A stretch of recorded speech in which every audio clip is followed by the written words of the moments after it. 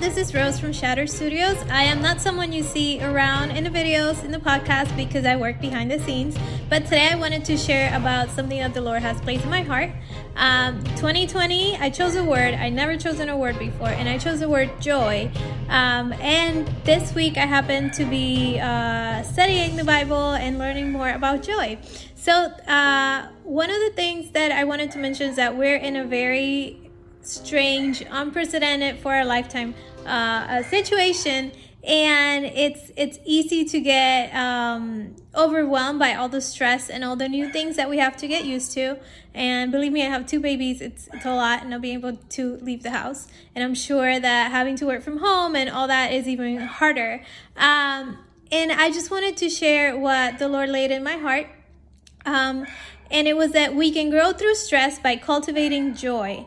Joy is not automatic. It's something we have to work towards. It's something that we need to work for. It's a discipline, and it's a daily choice. We can choose to be joyful or not. It's easy to succumb to the stress of the world and the stress of our everyday, but we can make a choice to seek joy.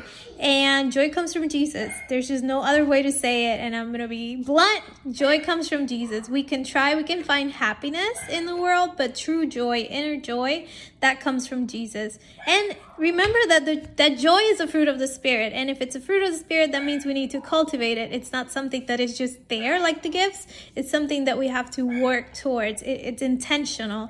So happiness, remember, it's external stimulus. I can be happy spending time with my family and friends, and it can also bring me joy, but joy, I have to cultivate it. I have to work towards it. And if you don't know how to do that, just seek the word, search on a Bible concordance. There's so many online. You don't have to buy anything.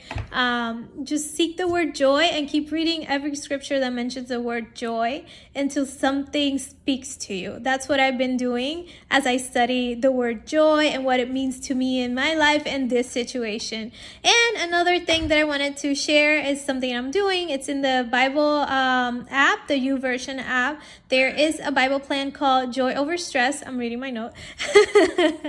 And it's a great plan. I think it's 6 days. It's not even that long. And it's a great plan on getting yourself in a mindset where you can find joy through this difficult, hard situation. And just know that here at Shattered, we love you and we care for you and we are praying for you.